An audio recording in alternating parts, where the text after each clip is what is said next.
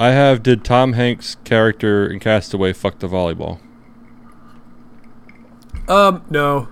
He jerked it. He jerked it like a lot. All right. Well, it's that time for another super exciting episode of Fake Philosophers. And hi, Mike. How you doing? You sound super excited. No, my personality is matching the excitement of my backdrop today. Have you seen this shit? Okay. I mean, so we're mid-move, we're mid-packing everything right now, and first thing on the chopping block was a lot of decorations. I mean, we still have some up, but it's like my office is pretty much all in boxes now, and I'm like, okay, I'm doing it out in the dining room today, and that backdrop's down, so all my DVDs are in boxes. It's weird. It's crazy. All right. Well, you're moving the next week or so? Our pod is set to arrive a week from Monday, which is a week from a few days from now. Okay. So we're like kind of getting as much done now so that when the pod gets there, we can just throw it all in and be done. So, yeah, it's fun. It's fun. Well, good. It's exciting. It is. It is exciting. It's very stressful, but it's very exciting. But yeah, I haven't moved across the country, but I have moved a few times, so I understand to at least that degree. I was going to say something, but I forgot. Anyway, I have a Sophie's Choice, by the way. I have a Sophie's Choice decision for you. And this will pertain to you because you have both, so we'll see which one you would pick. Your Sophie's choices are pools or hot tubs.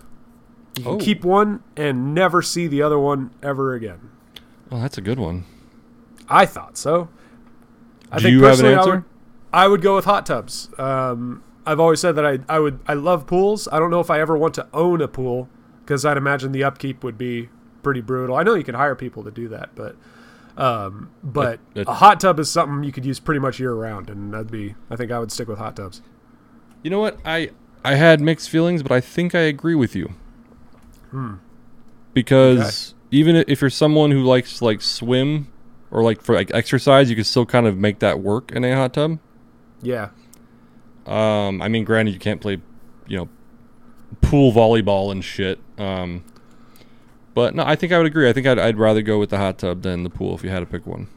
Okay. Yeah. All right. Well, hey, listeners, like and subscribe. Leave a comment. What would you pick? Yeah, I think. So I've been in my pool maybe twice now. I'm not a huge swimmer, but I've been in the hot tub maybe 3 or 4 times. And you live there. I'm here, yeah. And you've only gone swimming twice, really? I've never been a huge pool person in general, like a water person. So even when it's hot out, I'm not inclined to go in the pool. But in the spa, I've been inclined to go in the spa a few times if it's a hard day at work and my back's hurting. I'm like, all right, cool. I flip the heat on. I'm gonna sit in the spa for a little bit. Yeah, it's good stuff. Mm-hmm. Yeah. Cool. Yeah. All right. Well, I guess that's that. But I tried to expand on it. What if? Okay, you could keep a pool, but you're only allowed to take baths the rest of your life, or if you go with the hot tub, it's only showers forever. And I'd still go with hot tub showers because I'd probably still go hot tubs too. Yeah.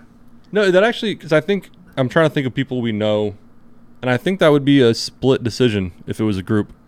Oh yeah. I think, because I think some people like the pool. They like going in the pool, swimming around, playing, if you will. Yeah, so go ahead and speak for your woman, as you normally do. What do you think she would pick? She exercises in the pool a lot, so she might actually pick the pool. Okay. But, I don't know. Okay. I'll assume she disagrees with me and she goes with the pool. That's it. Yeah. How safe that assumption. I'm pretty sure my wife would agree with me. She loves hot tubs and pools are cool, but I think she'd go with hot tub. But yeah. All right, got it nice and warmed up there. A little. It gets philosophical about what you swim in. If it were a hot tub and only showers the rest of your life, or no hot tub and baths, that'd be harder. Make it only hot tub and baths, or pools and showers. That would be harder. That'd be harder because I'm a shower guy. Yeah, I might go with the pool then. Yeah. Anyway, yeah, we'll think more on that, and I'll keep thinking of Sophie's Choice until we get a comment to tell me to stop, and then yeah, I'll give the people what they want. That's a deal.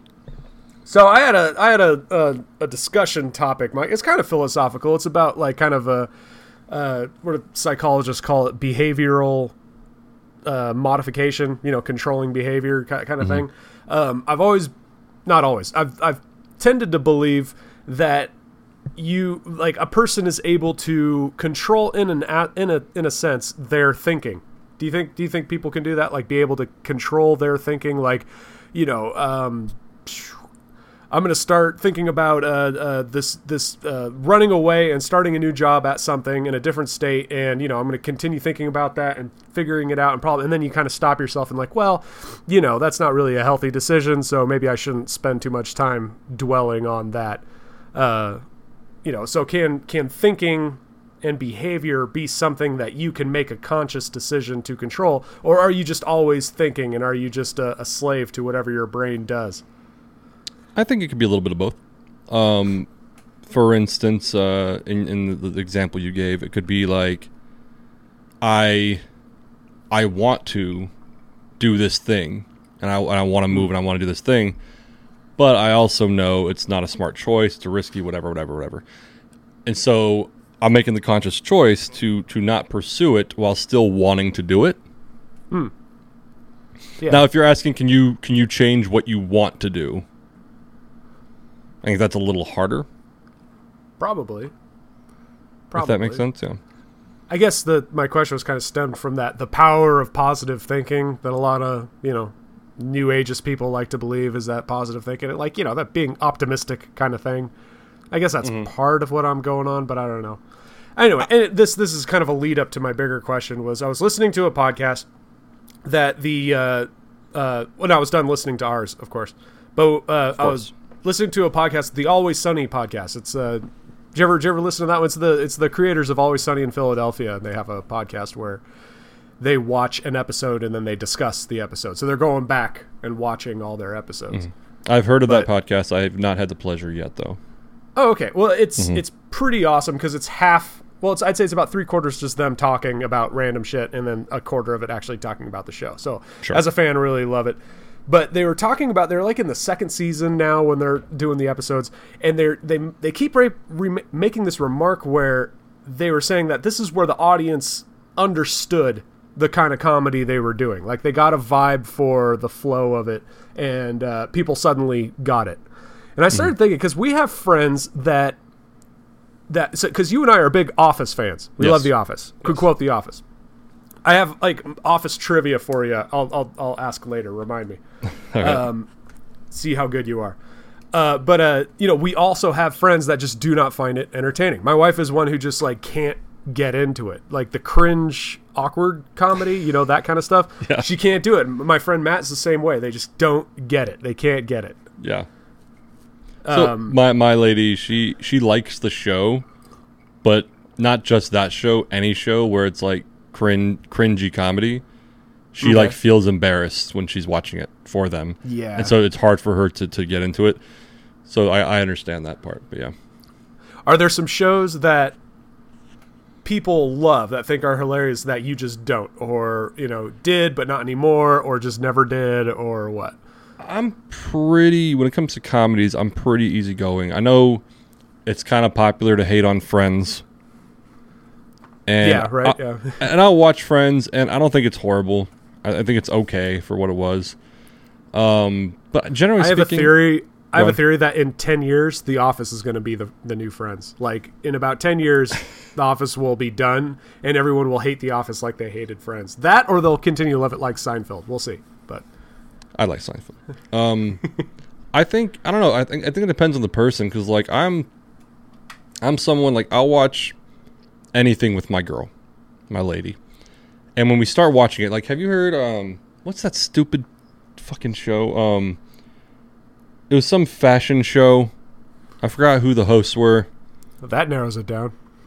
It was some, I was gonna say like some famous model, but she kind of was watching it, so I started watching it with her. And the first couple times, like episodes I watched, I was like, this is so fucking dumb. Like, this is not even entertaining. How can you watch this? But by like the 6th or 7th episode, I adapted, and I was like, she fucking won? That's a horrible outfit. What? So I think it depends because like I can adapt to it as I'm watching it and I get into it, and there's other examples I could give. But I think some people are just like, no. Yeah. It's like, was it Project Runway or one of those? It might have been Project Runway. Okay. It might have been that one. There's some shows like that I get caught up in, and it's just that's what separates the art to the actual craft of making shows and movies, because you can make a formulaic good show or movie that you can't help but, because there's common factors that make a good movie. So you can give you the dumbest shit like, Mike, I'm going to sit you down in front of a show about designing dresses for a magazine, and these fashion designers will pair up with these models, and they'll compete, and you'll be like, what in the fuck? No. But you get a good enough producer to set that up, and a good enough editor, and you'll be hooked. And it's just like, I think it's just the craft. But no, yeah, definitely. And even there's a show. Have you heard of the show Heartland? Oh yeah. Never watched it, but yeah. Okay, so Canadian show about a ranch and these people who like train horses and shit. And so my girl's into horses and shit. And so she started she watched it, and like I started kind of watching it with her, and like the acting is really bad all around. Like there's like one or two standouts who are okay, but generally speaking it's bad. There's like a couple characters, like when they walk on the screen, I'm just like, fuck this person. But I was like that with Departed. Oh, fuck you. But the writing and the storytelling is good enough to where I do find myself getting sucked in. Like, I want to know what happens next. Yeah. Yeah. That's how I think you know a show's really bad, if you don't give a fuck about the next episode. Yeah. Yeah. There's a small number of shows that I've just written off as just, I don't care. And usually I'll put the effort in, and I'll go a long time before I just give up. It's either right away or, it takes a while. And I think, so we were talking about The Office. I think The Office actually is something akin to like almost when like you're younger and you started drinking beer, where you had to kind of get used to it and acclimate yourself to it. I remember when I first started watching The Office, I was in college, and a friend of mine, we'd all go to her house, and she'd like put it on, and there was funny moments. But I really didn't get into it. I thought it was just some show, whatever. But then, like, once I started watching it, and I started really watching it and getting to know the characters, then I started to appreciate it, and I really got into it. But at first, I was just like, it's whatever. It's all right. That's funny. Yeah, when I first started, it depressed me. I like hated it. I'm like, that can't be what adult life is, because it was out. It like came out when we were still in high school, I think. I think so. And it was airing when we were still in high school. And I remember thinking, this is what I have to look forward to. Fuck that. This is terrible. But that first season was rough. Yeah, it wasn't until I was at college, and it was long enough that they were on DVD now. So my roommates were watching it on DVD, and it was the second season finale, Casino Night, that I like sat down and watched and fell in love with the show with that episode. It was amazing. But anyway, The Office. So back to the thing that Always Sunny, we were talking about the guys like, and they were saying some people just don't get it. Some people just don't get it. And I was thinking of shows like Brooklyn Nine-Nine, which is one I never got into, never really found it. There's shows like How I Met Your Mother. Still do not find that show funny. I've given it several tries, and I just don't find it funny. Brooklyn Nine-Nine's one that I've tried again recently because my wife really likes it, and I'll watch it and I'll be like, okay, yeah, I get it. This is kind of funny now. You kind of get into the vibe of it. So that kind of changed my whole thinking. Is, do you think it's possible to, manage your way of thinking, open your mind up, sit down, and make yourself find a show funny? You could even go as far as to say practice makes perfect. Make yourself laugh at certain things. Can you make yourself enjoy something, open yourself up to actually find something funny that you didn't previously?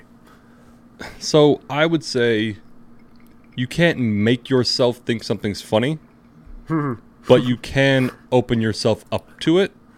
Yeah. Like, you can't hear something and go, I'm going to find that funny, it's going to be funny. But if you kind of go into it like, okay, I'm going to open my mind, I'm going to take it for what it is, like... Yeah. And so, like, I think it's possible to change your mind about something. I don't think you can make yourself find something funny.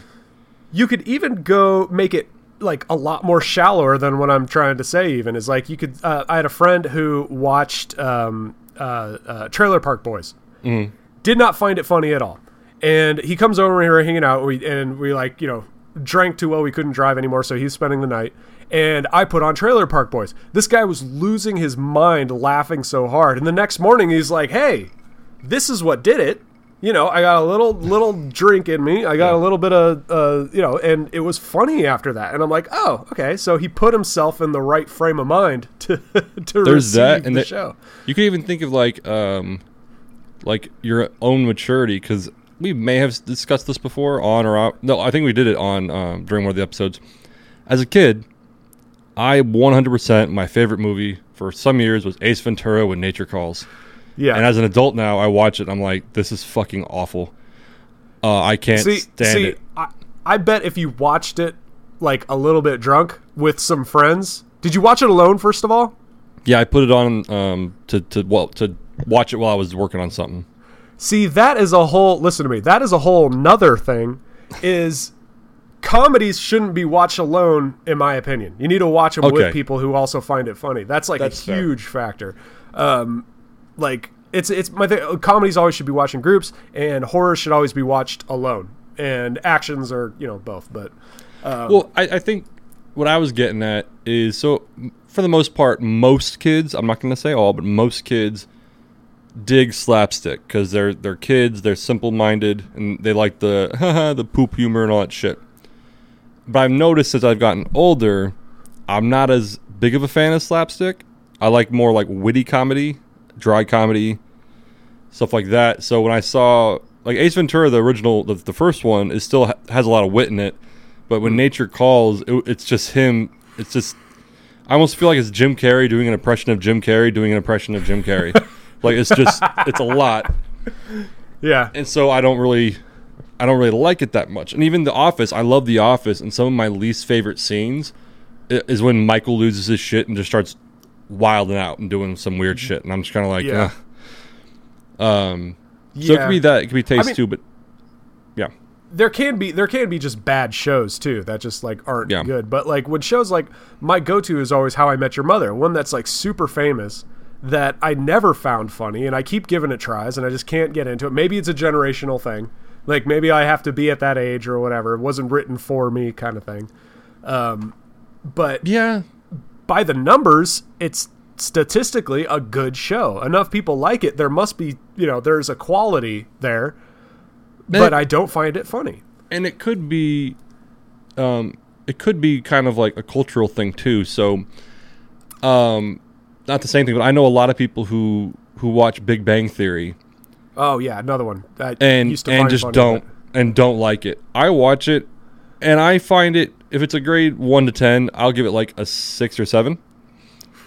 Because it's like a little witty, but then, what's his name? The fucking main guy who's like... Yeah, not Leonard. Sheldon? Yeah, I can't think of his Sheldon? name. Sheldon. Okay, yeah. Sometimes they would just, like, there's moments where I'm like, oh, this is kind of funny dealing with this genius who doesn't have social skills. And then there's some episodes where they just, like, lean on him so hard. Yeah. And I'm like, okay, now it's not funny. Now I'm checking out. You know what's weird is that I think everyone loved that show, Big Bang Theory, because everyone's like, oh, we know those people, or oh, I'm totally that person, I'm totally a nerd, and no one gets me, blah, blah, blah. Or at least the culture, like, oh yeah, we know those super geniuses, Trekkie guys that are so like that. And then I watched Silicon Valley, and like overnight, I loved Silicon Valley, and for whatever reason, Big Bang Theory after that was just dumb, in my opinion. No, sure, and you have to realize it is a sitcom, like, so they dumb a lot of shit down. But I was going to say, a lot of people I knew who liked that tended to be kind of like you said, those nerdy people, but then like a lot of like more jockey people. I don't want to say jockey, but like people who, I don't know how to say it politely, but like didn't really connect to it. How I Met Your Mother, though, I would say kind of the same thing. That's a very specific culture to where it's like, mid to late 20s, lower 30s, kind of just having fun, dating, this and that. And so if you, I enjoyed How I Met Your Mother. There were moments where I was kind of rolled my eyes. But yeah, I don't know. I don't even know where I was going with that. I don't know. What bums me out about the whole thing is that, I heard a few years back, this radio talk show guy was talking about how he always likes to try as many hobbies as he can. He has like his core number of hobbies that he likes, but he always gives as many hobbies as he can a chance. His philosophy being, it gives people joy. That is a joy that someone enjoys.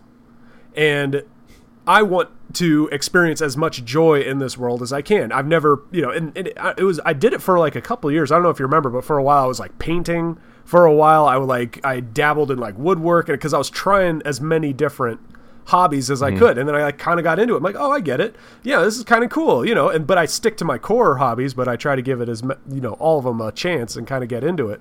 Were you always into gardening? No. Or is that something pretty new? That's probably within the last year and a half or 2 years. Okay.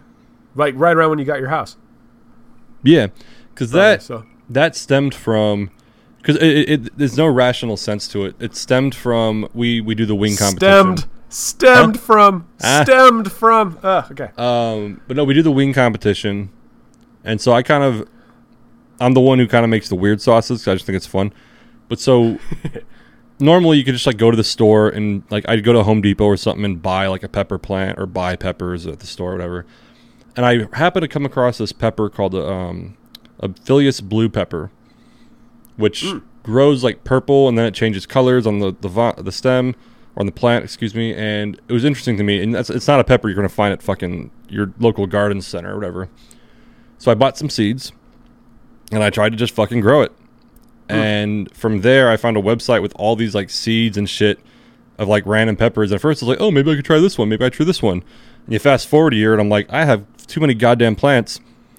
So in most of the peppers, like, my lady was like, what are you even going to do with these fucking dozen Carolina Reapers you have on this plant? What are you going to do with those? I'm going to eat them. Yeah, I was like, oh, I'm just going to brag about how I have them. I'm just going to brag about how I have them. I don't know.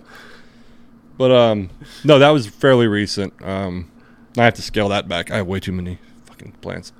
Would you say you've kind of found an enjoyment out of it, like a hobby you're kind of you're proud that you took up? No, I think so, because I was actually talking to somebody about this recently. With my job, there's a lot of stress and anxiety. And so when I come home, I don't have the typical, you've seen it, I don't have the typical garden that's like in the ground where I have to like do a lot of digging. It's all in pots and shit. But when I come home sometimes and it's like, okay, I'm going to take the time to go around, water them, check on them, see what's happening. Yeah. It kind of brings about a calmness. Oh, yeah. Yeah. Just like going around and checking it and doing it. And it's kind of almost mundane. Like it's very trivial and easy. But centers. Yeah. Centers you. Yeah. And it just takes your mind out of it. And yeah, except when like you deal with pests, and then that's when I get fucking pissed off. But that aside, yeah. It's very calming. It's very soothing. It's very just mind numbing where you just go around and do it. And yeah. Yeah. I mean, you have a few hobbies that you could say, or activities that you like to do just for fun. You used to, or you and I both used to act a lot more often. Now we just kind of got real jobs, I guess. But you're also a writer. You also dabbled with film production. You collect knives. You have you're tapped into the nerd culture a little bit as well. So you have like several things that you. Are there any hobbies that you think of that you'd want to give a try? Like, do you know any instruments? I don't even know if you know any instruments. I don't know growing up, I learned. I was in the drums. The percussion section of the band. I was gonna say if you say recorder, I'm gonna hang up right now. No. So I was in the percussion section of the concert band. So if you put me behind a drum set, I wouldn't know where to start. Oh, okay. But I could at least read basic music. Oh, nice. Okay. If I had to. So I don't play an instrument, mind you, but like if you gave me a pair of sticks, I could drum. Nice. You got rhythm. Yes. No, I mean, I'm always down. Like, I'm always open for new hobbies. Just right now, I can't think of any that I'd be like, oh, I'd want to get into that. Because I still act every now and then. I'm still writing, not scripts anymore. Do you still paintball? I haven't been paintballing in a while. Yeah. The last time I went, I could barely hold my breath. You were a paintballer. I was an airsofter. Just two different forms of douche. But it's true. I went airsofting once or twice, and I didn't trust it. Oh, okay. Yeah. Because wait, you don't trust it? Because with paintball, if I shoot you, I could see I shot you. Yeah. Whereas with airsoft, honor system. It's very much an honor system, and I don't trust people. Yeah. Yeah, that's why. Like, it was only fun when we did it with friends. I think Danny came with me and my friends once airsofting. That was pretty fun. But yeah, it's just different. But yeah, I mean, there's some hobbies that like. Were there any that you have in mind that you'd want to try? I mean, if I came across something, I'd probably be open to it. But at the moment, I'm just kind of like, nah. Yeah, I'm kind of the same. Like, nothing's coming to mind new, but there are things that I'd like want to get back into. Like after this move, I was talking to the wife, and I'm like, I might, after the move, I'm deciding should I get back into theater? Should I get back into Muay Thai? I kind of love that when I did that. But, we'll see. But yeah, hobbies anyway. But expanding your universe, doing as many hobbies as you can, trying to find enjoyment out of little things. I mean, you've seen just the different enjoyment you get just from gardening, a newfound kind of thing. So I wonder if that is the same kind, similar, but the same kind of thing as finding different things funny. Could Hot Fuzz be funny as Shaun of the Dead? I don't know. It's well, it's not. Shaun of the Dead is better. Okay. This was a topic of contention for me and Mike for a long time. No, so I made the horrible mistake of disagreeing with Mike on a post he made because he said something about how Shaun of the Dead was the only one that was funny, and I said, I don't know. I mean, Hot Fuzz was good. World's End was good. I liked it. And he proceeded to troll almost all of my posts that had anything to do with movies. Some of them didn't have to do with movies. He would make it about movies and say how it's not as good as The World's End just to troll me. It was great. Listen, if you pick a fight with me on the internet, I'm gonna remember. I didn't. That's my problem. I didn't pick a fight. It was just I do think Hot Fuzz is funny. I did think The World's End was funny. I just have a thing to where if I think something is getting overly praised, I'm like, no. Really? It's petty. Okay, well that surprises me because I always thought Hot Fuzz and World's End were underdogs, but no one really liked them. They definitely are underdogs because I think. Like, Shaun of the Dead, we're going way off top. Shaun of the Dead is arguably, like, borderline perfect comedy horror blend. Yeah, okay. Like, it's almost perfect. A blending of movies. So, like, Hot Fuzz is good and World's End's good, but it just... Because, like, Hot Fuzz kind of blends, like, sort of the action with the comedy. Sure. With satire, and then the World's End's kind of like the sci-fi and everything. But it just doesn't hit as hard as Shaun of the Dead, in my opinion. You could compare it to Sixth Sense and every movie that came after Sixth Sense. Like, Sixth Sense was just so good and a near perfect film. And then Signs came out, and everyone was like, oh. I liked Signs. I loved Signs, but I'm just saying, like, a lot of people just didn't like the movies that came after Sixth Sense because they weren't as good as Sixth Sense. Well, I think that was mainly just Shyamalan movies. Yeah, that's what I mean. Just the Shyamalan movie. Like The Happening, The Village... Yeah, well, because it's like if you make a niche, your thing being like the big twist, right? Like it better be a good twist. Whereas The Happening was like, fucking really. That was a great idea for a short film. It shouldn't have been a feature film. And how do you make like we talked about Mark Wahlberg, but like Mark Wahlberg looked horrible in that movie. He was awful. Yeah. Anyway, no, I do think, though, going back to the original topic, I think you can open yourself up and acclimate yourself to think something's entertaining unless, one, it's just 100% not your thing. You give it a try and it just is not your thing. Right. Or two, you're stubborn. Yeah. I guess that's the biggest thing I'm trying to tackle is there's been plenty of shows I've just written off because I just didn't give it an honest try. There's been plenty of activities, hobbies that I've written off because I didn't give it an honest try. Movies, I'm less likely to just write off. There's not a lot of movies I don't like. There are a few, and I've fallen victim to just throwing them, out the window. But it's rare for me to find a movie I just did not like. I'll still think it's a terrible movie, and I'll still love it. So you'll still watch it, yeah. Fast and Furious, case in point. Well, I think because there's two different layers there. You could think something, okay, this is bad, but I enjoy it. Yeah. Because on the contrary, there are movies that you could be like, oh, wow, this is actually very well put together, but I'm not enjoying watching it.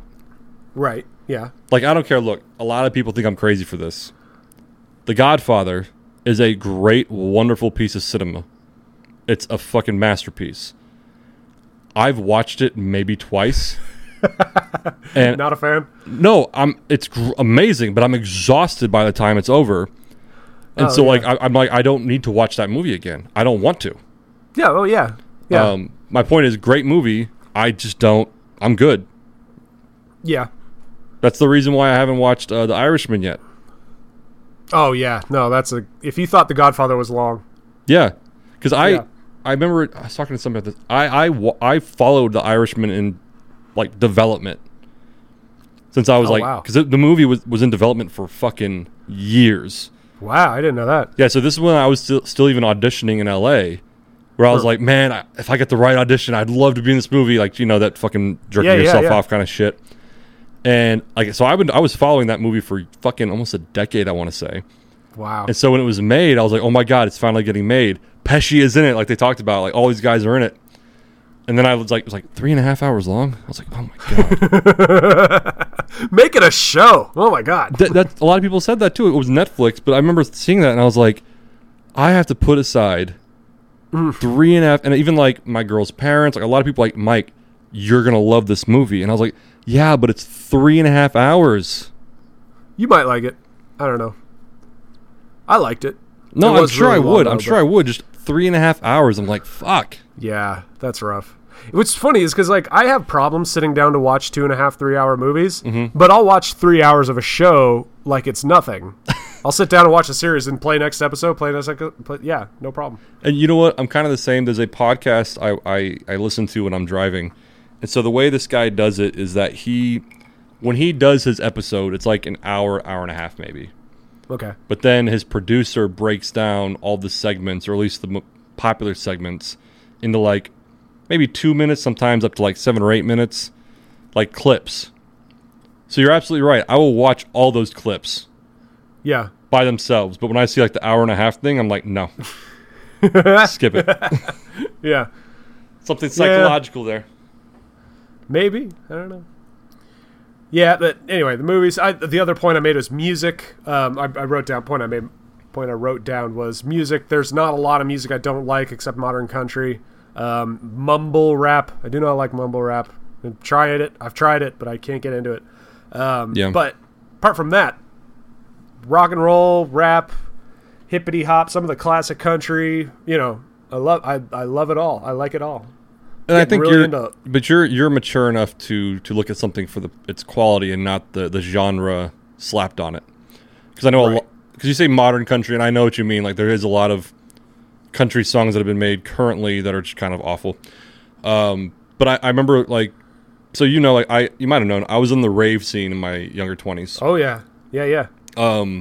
Late teens. If I'm mistaken, you've actually made your own music before too, right? I used one of those fucking dumbass programs in like the early 2000s. I wouldn't say it was music worth playing. That would be Danny's wheelhouse. Yeah, because Skrillex makes all those sound effects. Right. But no, my point. So I remember I started going to raves and I was having a great time, and I wasn't like balls deep in it, but like I enjoyed the music, I enjoyed the scene. And then I'd hear people talking shit like, oh, electronic music, trans, all that shit, it's bullshit, it's dumb. And then like Lady Gaga would come out with a dance song. And they would dig it. And I'm like, this is literally the same shit that they play at raves. Yeah. Except she's Lady Gaga and not some DJ. Right. And so, but like that's what I'm saying, like you and I are mature enough to like look past the genre of the music and just enjoy the quality and the type. Because at the time, a lot of people were like, oh, trans music, that's lame, that's stupid. But then Lady Gaga is considered pop, quote unquote. So this is fun. This is good. Yeah. Because like for a while I've always been like, fuck country. But then like every now and then a country song will come on and I'm like, oh, that shit's pretty dope. Shit. Okay. Yeah. I remember bluegrass was the one everyone throws under the bus really quick. It's bluegrass. Oh yeah, whatever.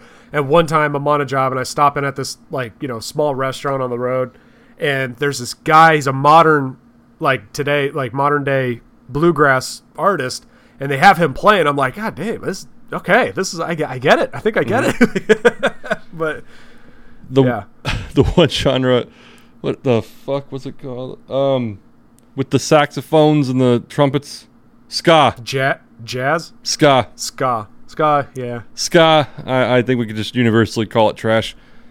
I don't know. There's some Sublime songs that I really like. Sublime ska. Yeah. My friend Josh would argue that No Doubt would be considered ska. And I'm like, okay. Yeah. So there's a range of ska. Yeah, you know, like there's a range of EDM too. So that's true. That's true. Okay. But yeah. Anyway, so we can. But again, that goes into that. Hey, if I came to you and said, "Hey, Mike, I got this song. It's a '90s R&B from this old artist you probably never heard of. Give it a try." And you sit down and you would get yourself. You would more importantly wait till you're in accepting frame of mind, then sit down and give it like an honest try. Mm-hmm. You would do that with music. I think you do that with movies, shows, and stuff.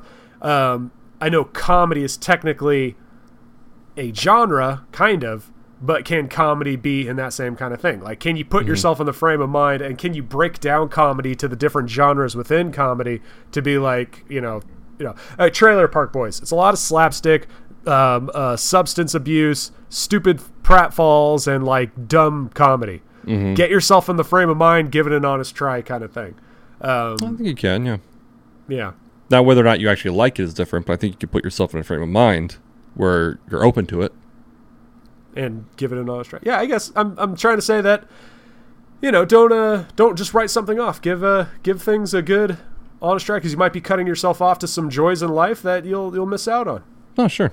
But that's what granted, I wasn't against it, but like the show The Bear on Hulu. Watched it, by the way. Loved it. Yeah, so I knew going into it I was going to like it being in the industry, but I heard some people, the way I described it, I might have done it here, it was like, it's 8 episodes of pure anxiety. Yeah. But you're going to love it. Yeah. And so a lot of people heard that and they didn't want to watch it. I'm like, no, but it's good anxiety. Yeah. Go on. Yeah, no, it's like watching a horror movie. It's, it's a good kind of anxiety. But yeah.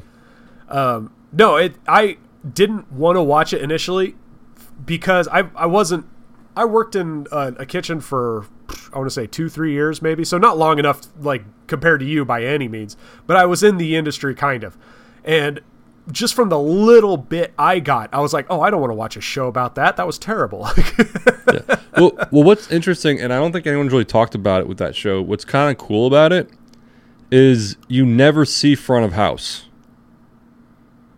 Oh yeah, like when they're open, like yeah, there's one like you never glimpses. see a customer making an order, or you never see the side of it where you're dealing with customers, which is where my anxiety comes in real life, is dealing with fucking customers all the time.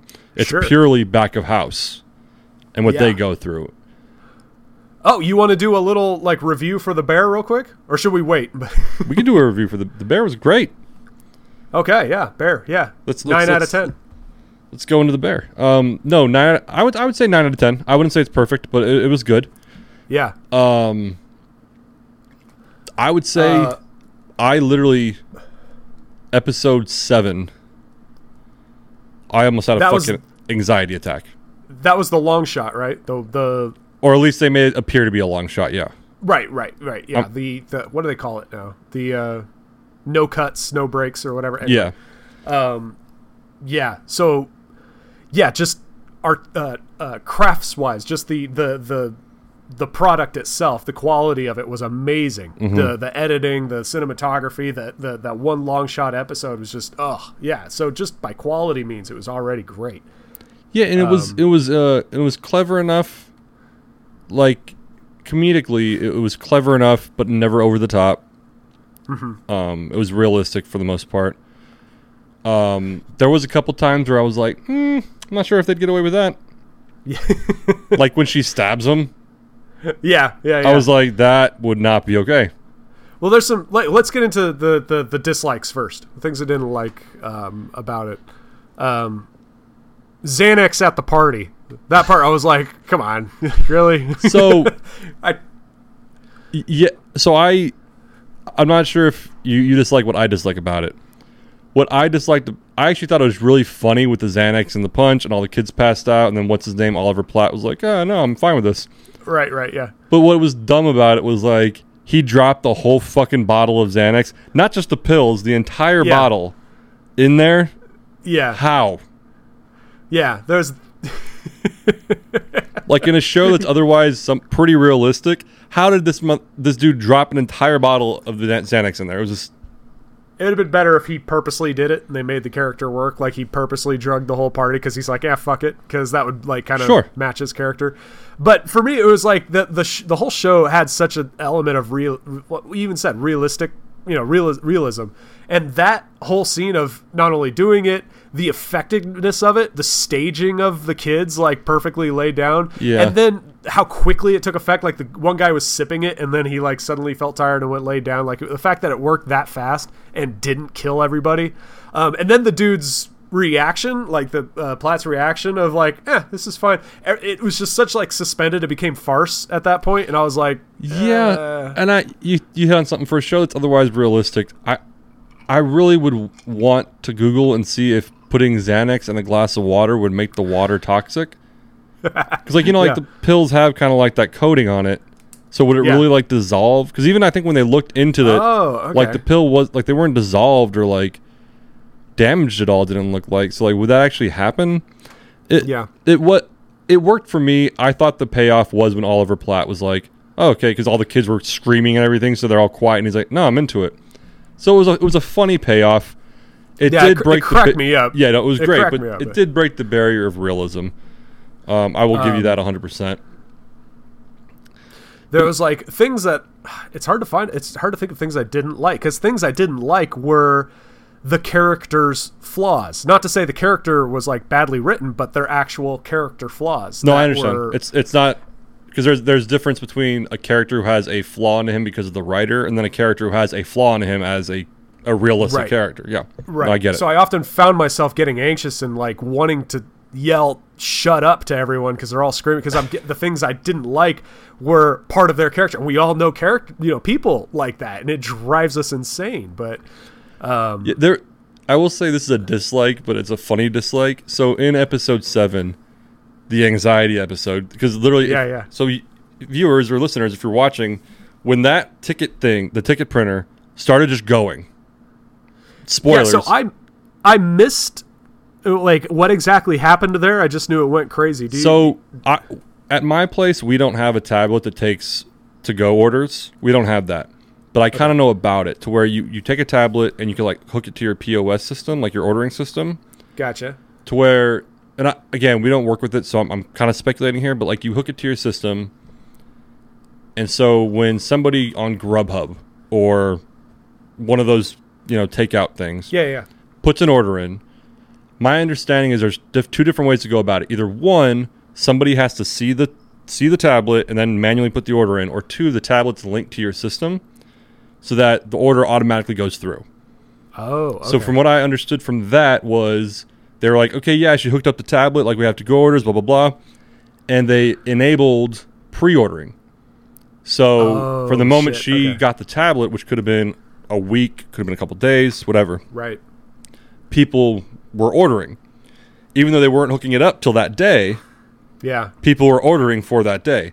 Now, I will say the amount of tickets that came through there was 100% completely unrealistic. There's no way.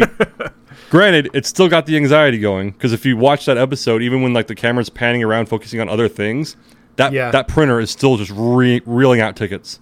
It was a great like ticking clock in the background. Like I said, if you're watching right now, like when that started happening, I like literally leaned forward in my chair and like put my hands on my head, and my lady was like, "Are you all right?" And I was like, "This is awful." I was like, "This is fucking awful."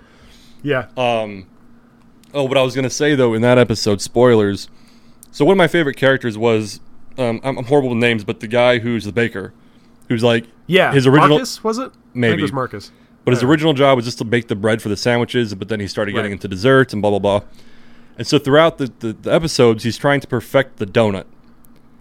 Yeah. And so during this chaotic, anxiety just ridden shit show. Yeah. He walks up with this donut that he has and he perfected. And he's like, look at this. And the protagonist, his name eludes me right now. Carmen. Huh? Carmen, that's right, Carmen. Looks at him, and I forgot what he says, but he's like, oh, fuck you. And he slams the donut away. And he's like, get the fuck back to your station, blah, blah, blah. and then the guy, like, just walks out. And in my head, like, they filmed that to make Carmi look like a monster. And I was like, no. I don't know. I would disagree. I think they filmed it because at the end of that, I think everyone was on Carmen's side when that moment happened. Like, are you insane? Are you insane? Now, the slapping and, like, the aftermath, it's like, I mean, did we forget about what he was going through? I mean, I kind of hear you. It's like, he was in the right, though. I mean... Oh, no. And that's what... I've talked to a few people about it, to where there was moments where, like, when his sous chef and his cousin started arguing with each other. Yeah. And in my head, I was like, what are you doing? You wouldn't do this. You would get together and get on the line, blah, blah, blah. And then I remembered back to when, like, I was, like, lead bartending on Friday nights and the shit I'd have to put up with the staff. Yeah. To where, like, I'm not going to go into, like, the details, but, like, 3 deep at the bar, we're busting our ass, trying to keep up. And then one of the cooks comes out and he's like, hey, can I talk to you for a second? I'm not kind of really happy about my schedule. And I'm like, do we have to fucking talk about this right now? Now? Really? Now? Yeah. So at first when I was seeing that shit, like in the donut, I was like, this is dumb. Like, they wouldn't do that. And then I remembered my own experiences, and I was like, oh, no, they would absolutely do this. This motherfucker would walk out with his donut. Yeah. But there was that bit for me, too, of, like, why Richie would get away with, like, what he was doing. And he, like, walked around like he owned the place, the cousin guy. Like, you know, just going off the handle, yelling at people. And it's like, how is he? No way. He'd be fired right away. But it's like, yeah, but he's not going to fire his cousin. Yeah, he's not, working with family. There's that. Yeah, it's like, that's not going to happen. And the other employees just got to eat that bowl of shit and go with it. And, But so, things I did not... Sorry, go ahead. No, I'm sorry. I said, just to conclude, that I do remember, like, the way they filmed it. I feel like, yeah, you're on Carmi's side, but when he smashes the donut down, I feel like they do try to make the audience feel for that guy and what he's going through. And I was like, no, fuck that. No. It sucks. Fuck that. It sucks. Yeah. Your donut was great. You tried it later on the ground. But no, you do not. Because I remember even earlier in that scene, he's like, hey, are you getting your shit together? Are you working on the cakes? Are you doing it? And he's like, yeah, I got it, boss. And he's like, no, you don't got it. Yeah.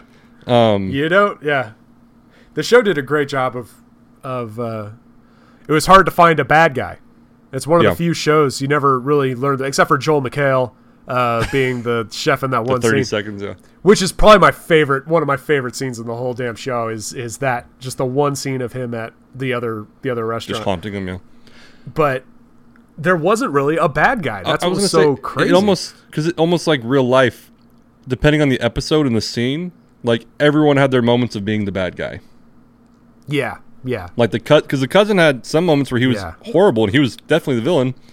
Then other moments he was the guy who kind of saved the day or helped out. Oh my God, yeah. Yeah. You are like, find yourself rooting for him when he's in the jail cell and you're like, oh God, please. Okay. He's, Thank you. I forgot about that. That was actually a dislike for me. There is no way in fucking hell they would have arrested him. If it were... Yeah, but it's their uncle's upper class, rich kid, No, I family. Get it, but in that situation, because I've been in, granted, I haven't knocked somebody out like that, but in that situation, they're technically staff who are trying to stop a fight. Okay. And so, yes, the guy gets knocked out, but he wouldn't get picked up for that. And then, like, even in the jail cell, the cops like, you might have to get like manslaughter. Like, no, he's defending himself. Maybe. And the fact that they already know ahead of time, like, that he's gonna get manslaughter, like, that's not how. No, I'm gonna, but like, that scene actually really bothered me because I was like, no, he was defending himself. They were defending the business. Shit happened, but they were defending the business. There's no way he would have been arrested, at least not that night. Okay. Like, hypothetically, if 12 hours later he died in the hospital, there'd be an investigation. Blah blah blah. I get it. They needed the scene to be dramatic. They needed him to get arrested. They needed Carmi to spend their emergency money. I get why it happened, but the pragmatism of it, I was like, no. Okay. So this is your Xanax in the punch bowl scene. It's kind of. Kind of. I get what they were doing. It was it suspended too much for me, so I couldn't get into it. Kind of. Yeah. But okay. Yeah. Yeah. Okay. No, yeah. That was kind of. I think they could have gone. If they wanted a scene showing Richie at his most vulnerable, that because it was that one, I would like my phone call, and he calls his ex-wife and just does that mundane, nothing voicemail for her. That was so that whole thing was so good. But I guess they needed that vulnerability scene for him, I guess, and that's how they chose to do it. But other things I didn't like, I'm hard pressed. I mean, we'll probably come up later, but anyway. But I'll tell you the first thing I liked, if you want to get into it. Sure. First thing I liked was what I saw on the poster. I liked the cast. The casting was amazing. Yeah. Acting was top notch. The gal that played the sous chef, what's the name? I'm not even going to try pronouncing her name. Ayo. Ayo. Her name's Ayo.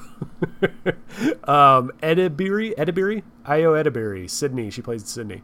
The sous chef. Freaking phenomenal. And I'm like, okay, I'm going to find all the movies she's done, because obviously she's pretty, experienced. Turns out this is like one of her first ever. She's like a comedian roles. Or something, right? I mean, I wouldn't surprise. She was amazing. She was one of those I couldn't look away. Like, just every little reaction, every line she had like purpose, came from a real place. It was so authentic, and her reactions to everything was realistic. Her, the crazy Richie cousin, you see her holding it in, like this crazy cousin, but it's the cousin. What am I going to do? And then when she does explode, it makes it all the more impactful. Yeah. I don't know the actress's name, and I forget the character's name. The older Hispanic woman. The character's name was Tina, played by Liza Colin-Zayas. I will say she, as a supporting role and kind of got glossed over, was really fucking good. Really good, yeah. Because she was interacting with Sydney a lot, and she was kind of like the older woman. Sydney was young. So she's like, fuck yourself, whatever. Yeah, and then, if you remember, there was a moment where she brought up whatever the thing was, and Sydney tries it. She's like, oh, that's really good. And just was like, that's really good. Go away. And she was kind of like, what? And she's like, that was really good, chef. Thank you. And I forgot the words, but she's like, you don't have anything for me? She's like, no, that's really good. It's like, and there was a moment of instant respect. Yeah. And just those subtleties, and then later on she has I think in the last episode she has that one-on-one with Carmi in his office. And that was, I don't know, it was just, she was really, for being a supporting character, was really good. She was one I think developed the most besides the main character. She's one whose character actually developed to who's this young bitch coming in telling me what to do, to, oh my God, she's one of us. She's actually making me better, and I acknowledge that and want more of it. So, yeah. Who else we got? Yeah, Richie was fun. I thought Richie was either one of the Baldwins or one of the Wahlbergs, because he just kind of looked like it was I thought he was one of the Baldwin brothers, and it turns out no, he's. I can see that. But and then of course Lip as the main guy. Carmen was awesome. It was not only it was so good. You keep talking about the 7th episode, the one-shot episode. The 8th and final episode opens with his anonymous monologue, where he's sitting in the chair and he's kind of and it's this long 5-6 minute monologue. No cuts, just one solid straight run, and that's one you can't fake a cut on. That was just 100% him. So good. I was tearing up by the end of it. It was amazing. That was really good. Yeah, probably the thing I liked most about the whole show was the cinematography and editing. The close-up zooms on the broken egg, yolk. The because you've been in a kitchen, it's like that. You're looking here and looking there and all over, and everything's happening all at once, and everything is as important as everything else. So there's no real way to filter it out, and it just gets to you. It drives you crazy. Well, he talks about that in there, where I think he's talking about the anxiety, but how the anxiety is horrible and he wants it to end, but at the same time, it's what is keeping him going. I forgot what his words were, but it was something like that, to where this is awful, this thing's awful, I'm having anxiety, but at the same time, I want the anxiety. Right. Yeah. It's going to make one of those shows that I wish I could go back and watch again for the first time. Yeah. it's like I could watch it again. It won't have the same impact, but I know I'm going to watch it again and catch other stuff. But, oh, yeah. What did you think of the final reveal, the ending of opening the tomato cans? What did you translate from that? What do you think happened there? So, I don't really know.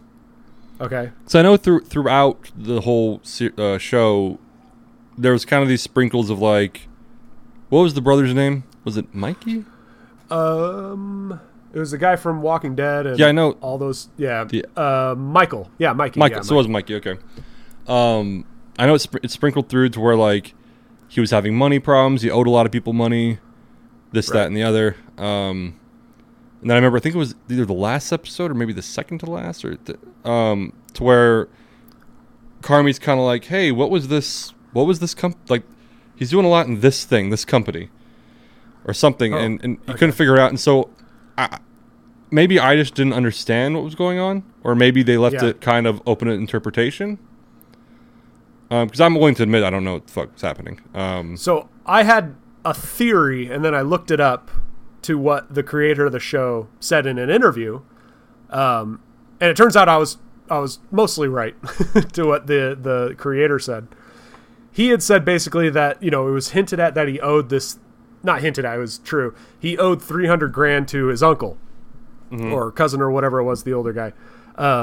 And throughout the show, Carmen and Sydney, in a sense, were kind of talking about if they made their own restaurant, like if they went off and started their own restaurant, how would it look? At the end, when they find all the money in the cans, that was the $300,000 that he had borrowed from the uncle. So I thought that, yeah. So what the brother, and from what I translated that as, from what the brother did was he took the loan out, used the restaurant as collateral for his brother ahead of time. So when the brother inherits the restaurant, boom, he owns the collateral and he has all the cash. So he can just give the cash back, or he can give the restaurant. Either way, he's got, $300,000 or a restaurant to work with. So he essentially gave his brother his own startup capital, his own, investment. Like, here, do what you want with it. Either run it, as your own, or shut it all down and make your own restaurant and take the money and do it. Okay. That makes sense.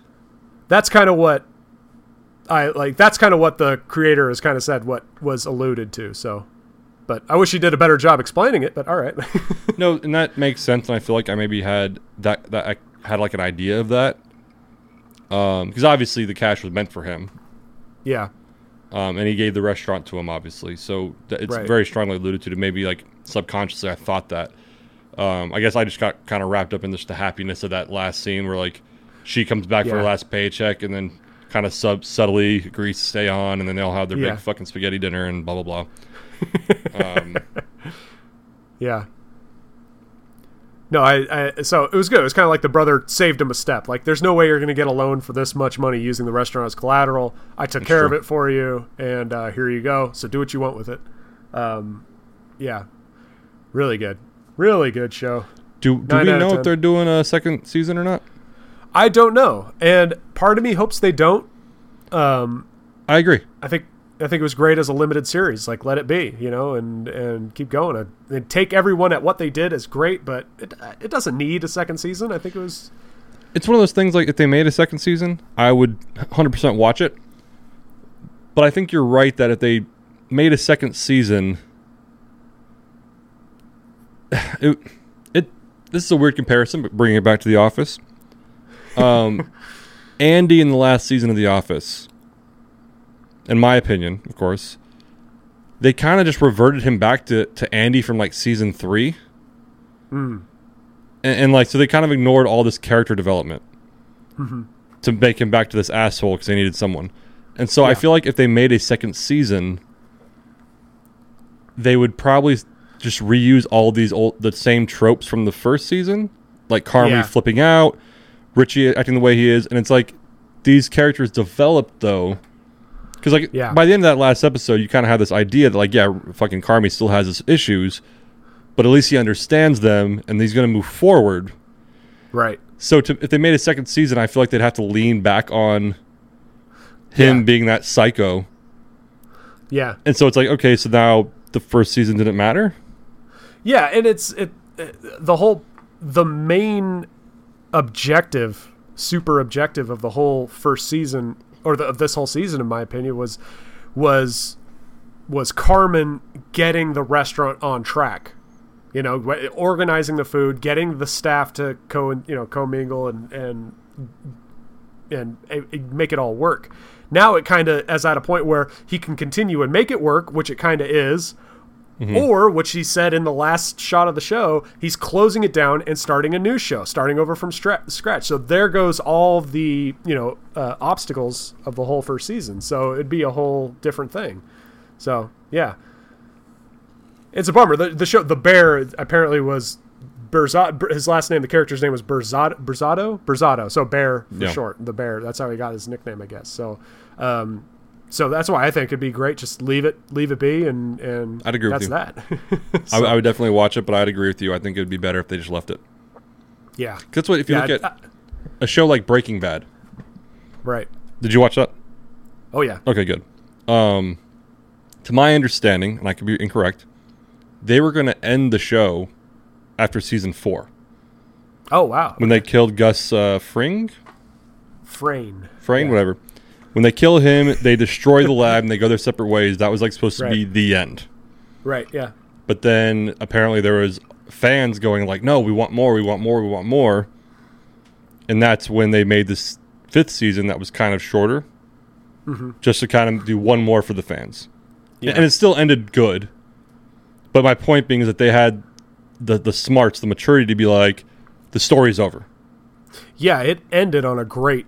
That you could have ended it there and it would have been fine. Yeah. So that's where with this problems, one... Yeah. Sorry. I mean, no, you're good. No, you're right.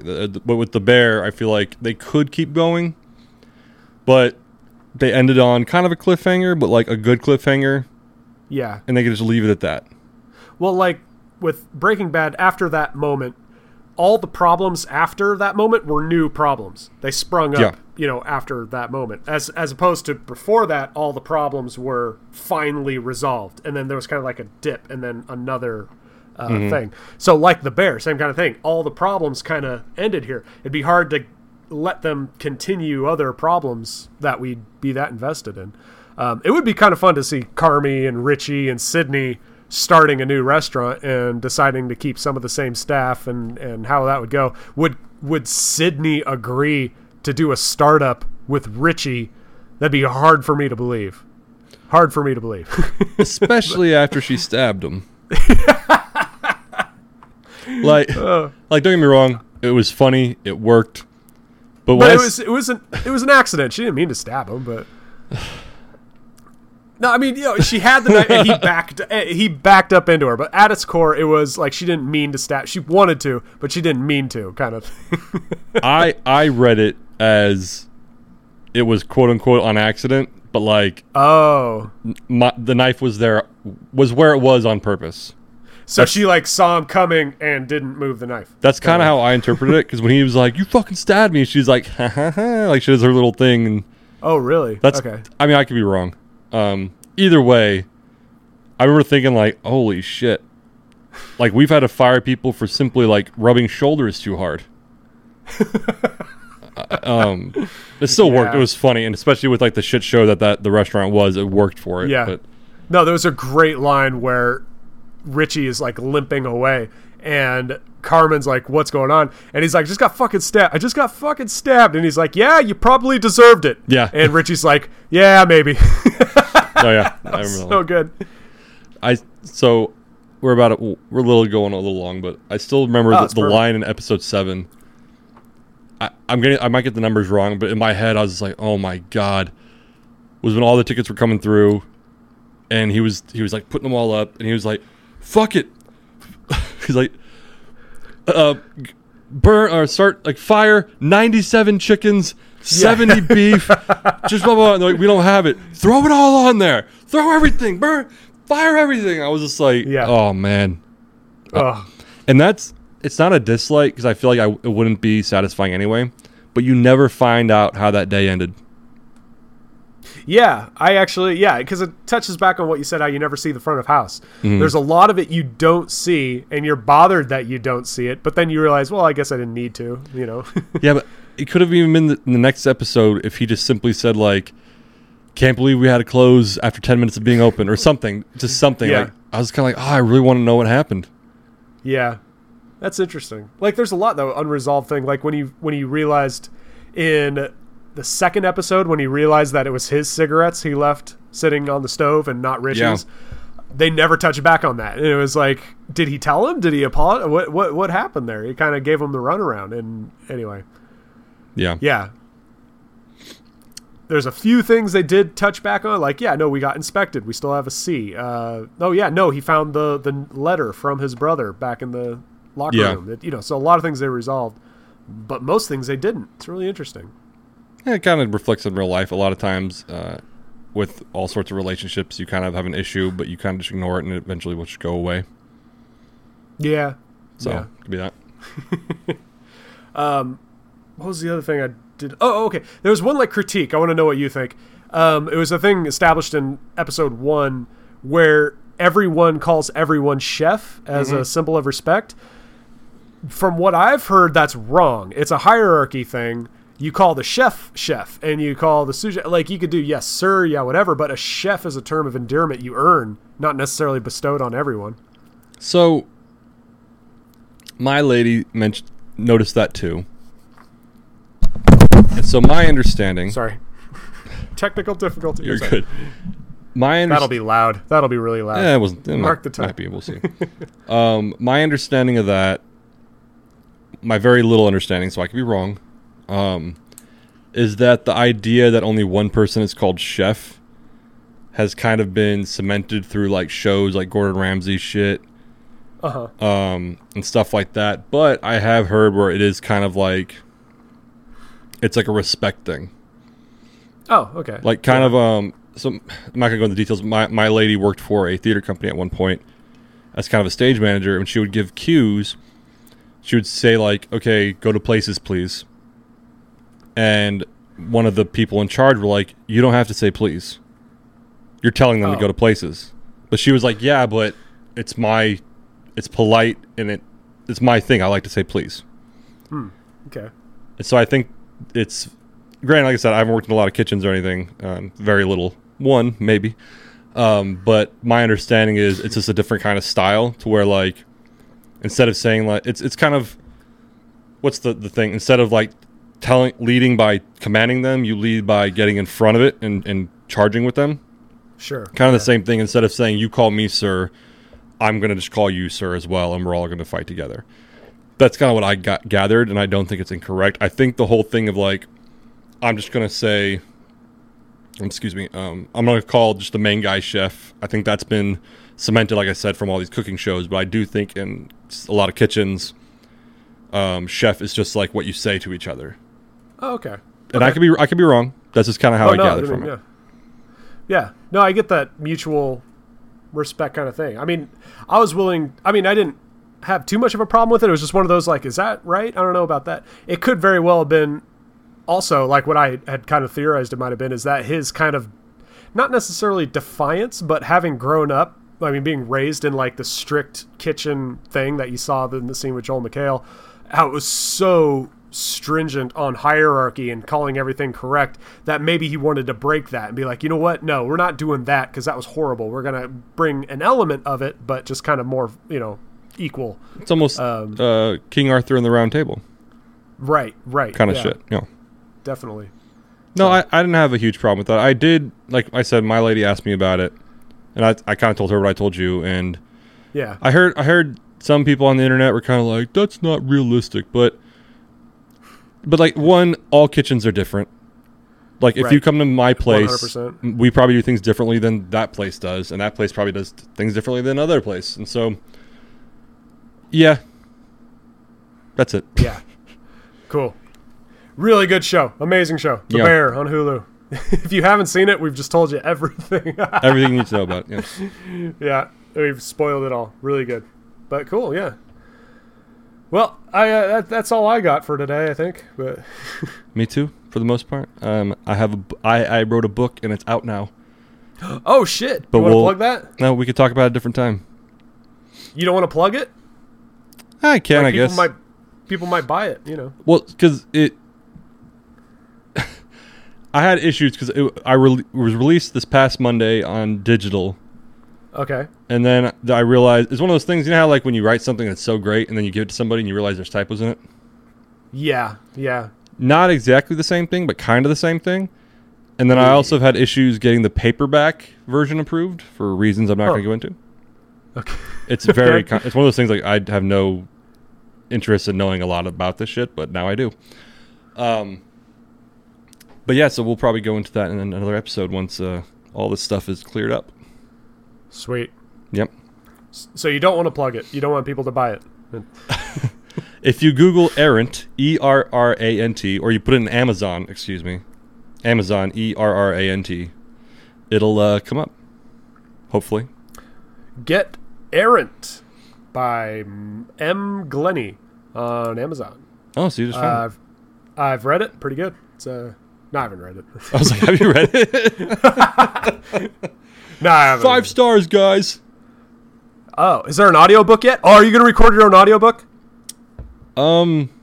Possibly.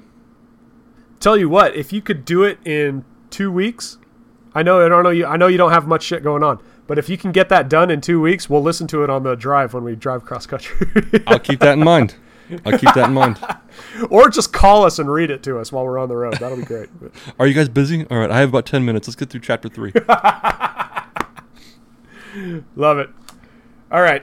Well, that'll be it for us this week. Thank you for listening. I don't have any last words, so I was just going to say bye. That's fine. Bye. All right. See ya.